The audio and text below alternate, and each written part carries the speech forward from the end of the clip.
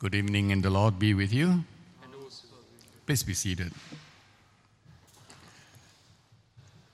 And let me pray as we begin.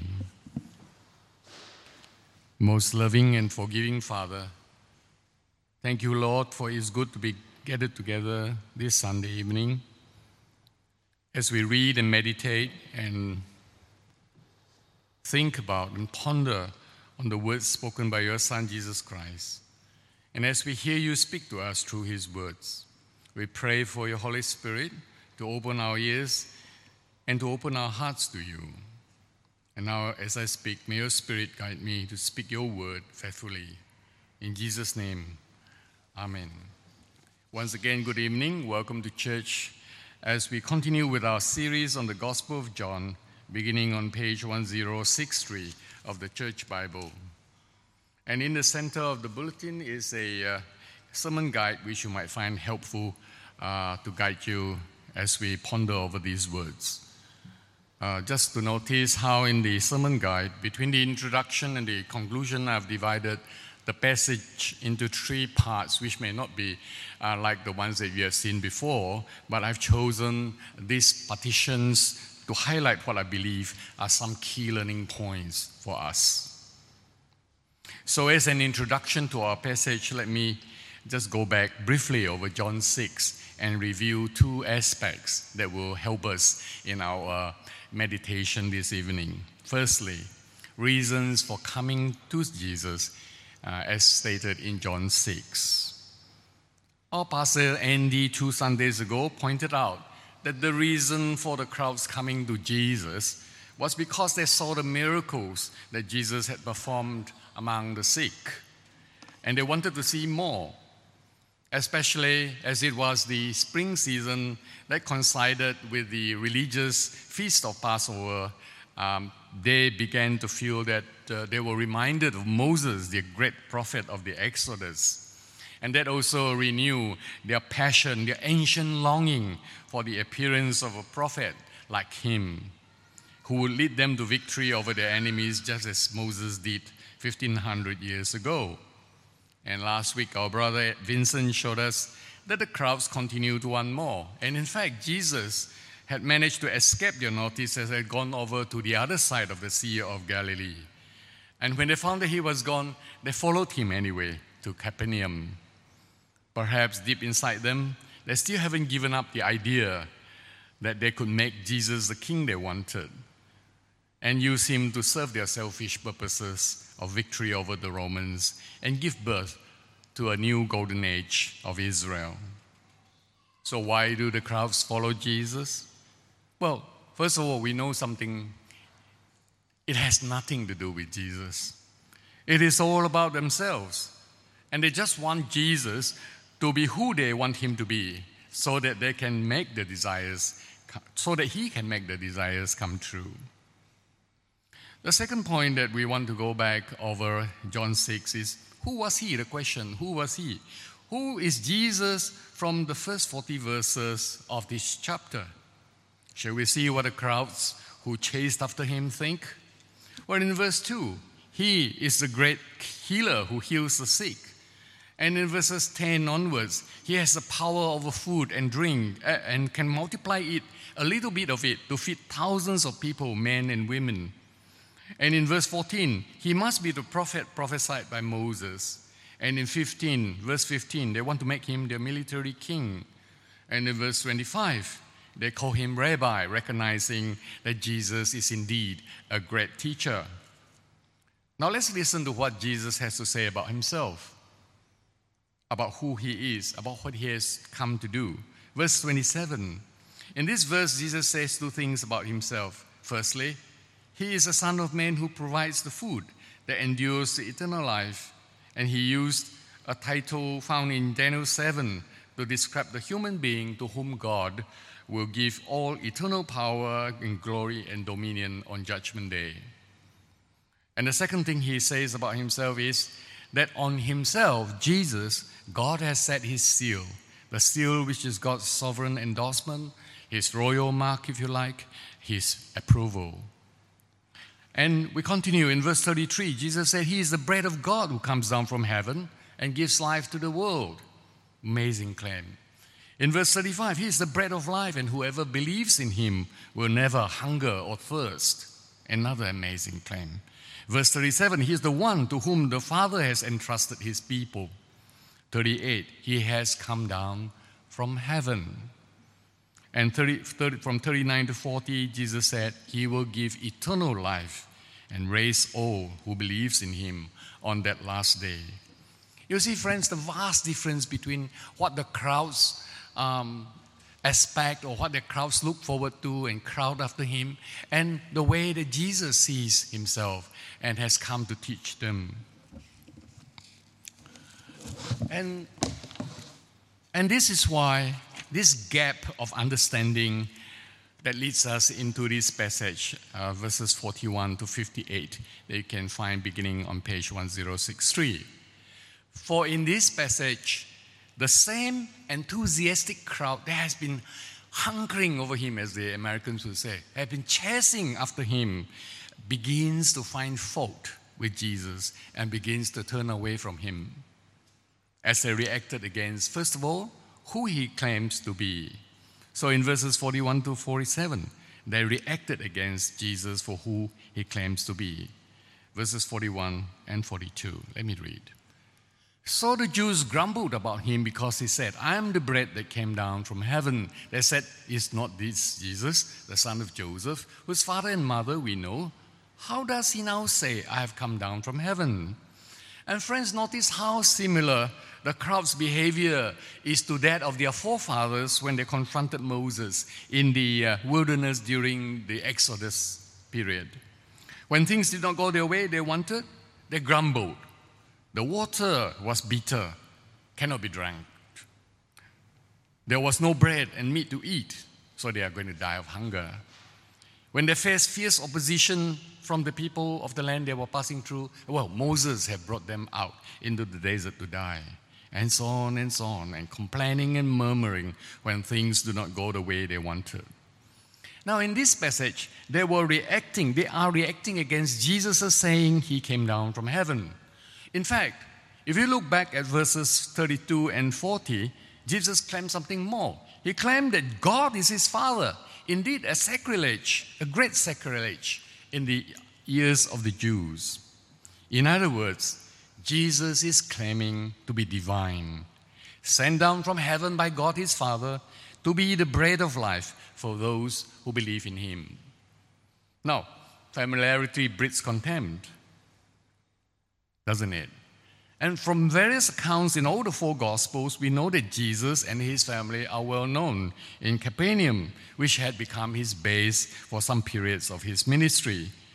And because they think that they know who he is, this is all the more reason why the Jews are offended by him. They said, is not this Jesus, the son of Joseph, whose father and mother we know?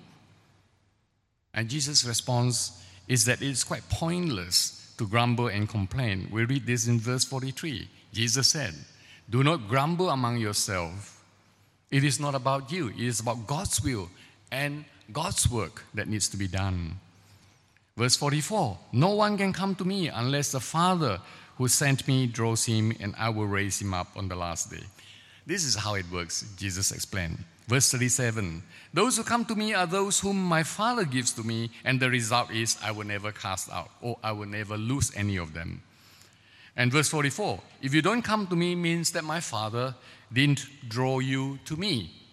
But those who come to me, I will raise up on the last day. This is what Jesus said. Now, some of us at this point may be thinking in our own human way that this is really unfair, isn't it?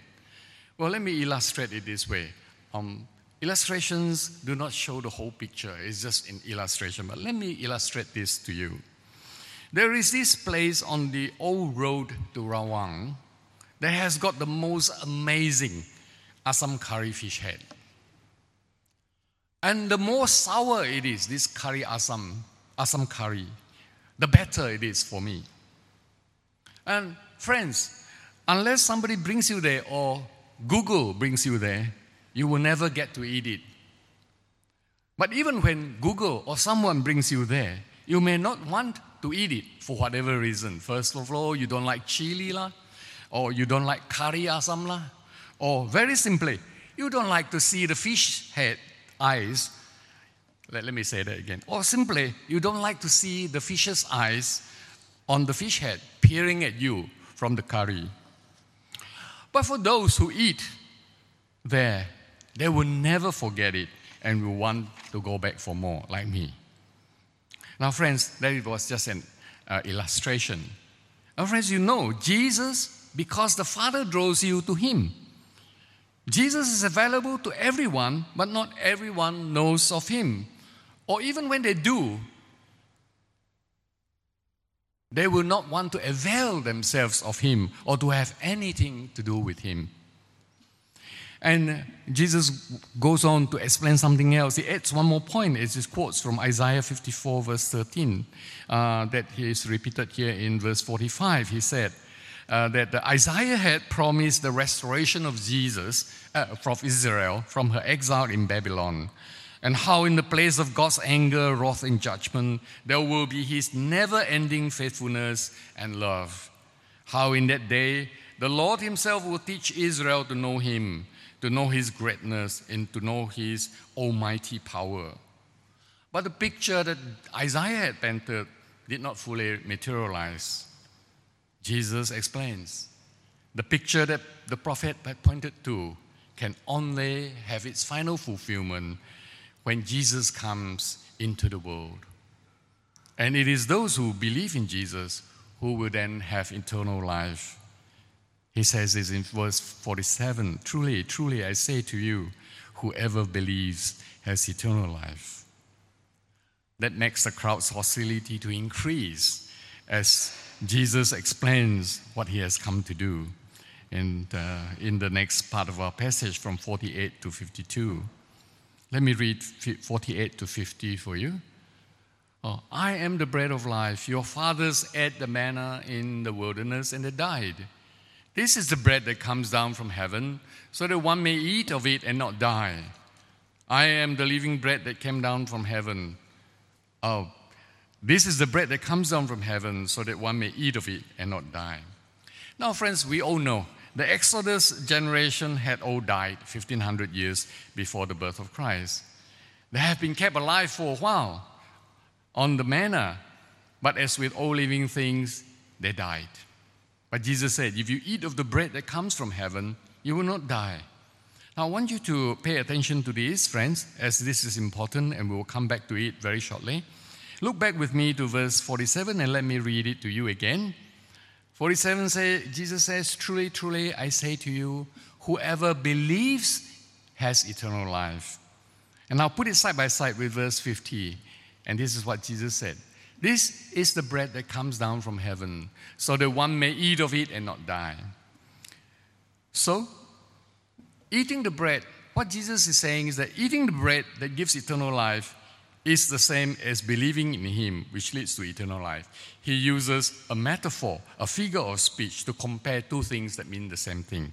Eating the bread that gives eternal life is the same as believing in Him or trusting in Him that leads to eternal life. He repeats further in the first part of verse 51. I am the living bread that came down from heaven. If anyone eats of this bread, he will live forever. You see, again, Jesus is reinstating something. Eating the living bread from heaven, that is believing in Jesus, leads to eternal life. But there's something else that He is going to teach in verse 51, and this perhaps is the most important part of this passage. He continues in the last part of verse 51. He says this, and the bread that I will give for the life of the world is my flesh. For the Jews, Jesus has just made things even worse. Is He recommending cannibalism by any way? Well, no. Jesus is pointing towards two important things. Firstly, He will give the bread He has been talking about in exchange for the life of the world. What theologians call vicarious exchange or vicarious atonement, giving something else in the place of what would otherwise be required or demanded. And in exchange for the life of the world, Jesus must give Himself the bread. The second thing that is in this passage is that the bread he has been talking about is his flesh. Now, where have we seen this flesh before? Let's quickly turn to John chapter 1, verse 14 on page 1056, and we see where this word flesh first came in. I read to you. And the Word became flesh and dwelt among us, and we have seen his glory. Glory as of the only Son from the Father, full of grace and truth. It becomes clear when you read John 1:14 that Jesus is directing us towards who he is and what he has come to do. He is the pre-existent God the Son who took on human flesh. The work that he has to do in order to save the world is to give his flesh. He will give his own life, in other words, for the life of the world. He is the vicarious atonement for our sin against God. And how will he do this? Jesus will do this when he carries our sin on the cross and died, so that we, believing in him, can have eternal life. All this is very offensive to the Jews, who do not or refuse to understand what he was saying. In verse 52, we read this, that the Jews then disputed among themselves, saying, "How can this man give us his flesh to eat?" That leads Jesus to explain in the last part of our passage, 53 to 58, the true meaning of eating Jesus' flesh. And this is what Jesus says in 53 through to 55, firstly.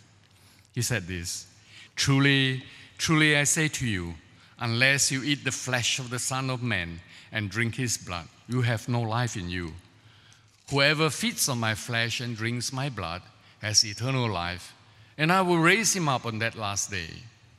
For my flesh is true food, and my blood is true drink."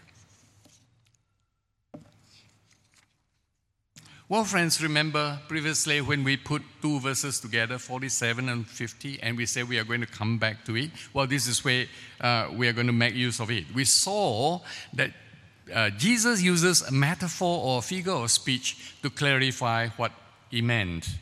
And using that same figure of speech here, we see that Jesus teaches us that it is not from the literal eating of his flesh or the physical drinking of his blood. Rather, it is believing in Jesus as your personal Lord and Savior that will give us fullness of life now, here in this life, and in the age to come, an eternal life with him. Why is that so? Jesus went on to explain further in the last part of our passage from 56 to 58. This is what he says, "Whoever feeds on my flesh and drinks my blood abides in me, and I in him. As the living Father sent me, and I live because of the Father, so whoever feeds on me, he also will live because of me. This is the bread that came down from heaven, not like the bread the fathers ate and died. Whoever feeds on this bread will live forever." So, the answer that Jesus gives is that we who believe in him has union, has relationship with him. And in that union and relationship, we share the relationship of God the Son with God the Father. As the Son has eternal relationship with the Father, so those who are in union with him will also live forever in this same relationship. Let me go through that once again. The answer Jesus gives is that we who believe in him has union or relationship with him. And in that union or relationship, we share the relationship of God the Son with God the Father. As the Son has eternal relationship with the Father, so those who are in union with him, like us, will also live forever. Now, friends, just to note that Jesus here did not speak of the Holy Spirit. However, you know that in John, the Gospel of John, the Holy Spirit is a main theme. And though not mentioned here by Jesus, he is an inherent and inseparable third person with whom believers share in the eternal relationship in the triune Godhead. So in conclusion, friends, what can we bring home with us today? I think first of all, we can understand the Lord's Supper a little bit better with John 6. And we see Jesus using different words here to describe eating his flesh and in describing the eating of his body that he uses in the synoptic Gospels. And it is important for us to understand, therefore, that here Jesus speaks of faith in him personally as the bread from heaven, rather than the physical elements of the Lord's Supper, the bread and the wine. And those who believe in him thus partake of him. That is to say, eat him as if eating the bread that gives eternal life that we see just now in that figure of speech. To emphasize, it is useless to come for the Lord's Supper without believing in Jesus as your personal Savior and Lord. Let me repeat that once again for you. It is useless to come for the Lord's Supper without believing in Jesus as your personal Lord and Savior. The physical bread and the wine will not give eternal life to you. This is not what Jesus teaches here in John 6. That's the first thing. Secondly, we can better understand Jesus as the atoning sacrifice. Because once we believe in Jesus, we partake of the Lord's Supper together as a family gathered in his name, to remember his command for us, which we celebrate every Sunday. Take, eat, this is my body which is given for you. Drink this, all of you. This is my blood of the new covenant which is given for the forgiveness of sin. Do this in remembrance of me. Here we notice the special significance that Jesus teaches us in John 6. He is the vicarious atonement for our sins. There on the cross, Jesus stood in our place. Here on the cross, Jesus died for us so that we, believing in him, can inherit eternal life. He is the vicarious atonement, the vicarious sacrifice for our sins against God. Thirdly, Jesus is available for all who know of him. That gives us a special incentive, doesn't it, friends, to evangelize in our own way to others around us. We may not be blessed or be equipped for the big evangelistic rallies of 100,000 or 20,000, but we may just be perfect to be used by our Lord in the one-to-one evangelism or the one-to-two or the one-to-few evangelism to our families and friends and office colleagues. Whatever our gifting, we are to make Christ known.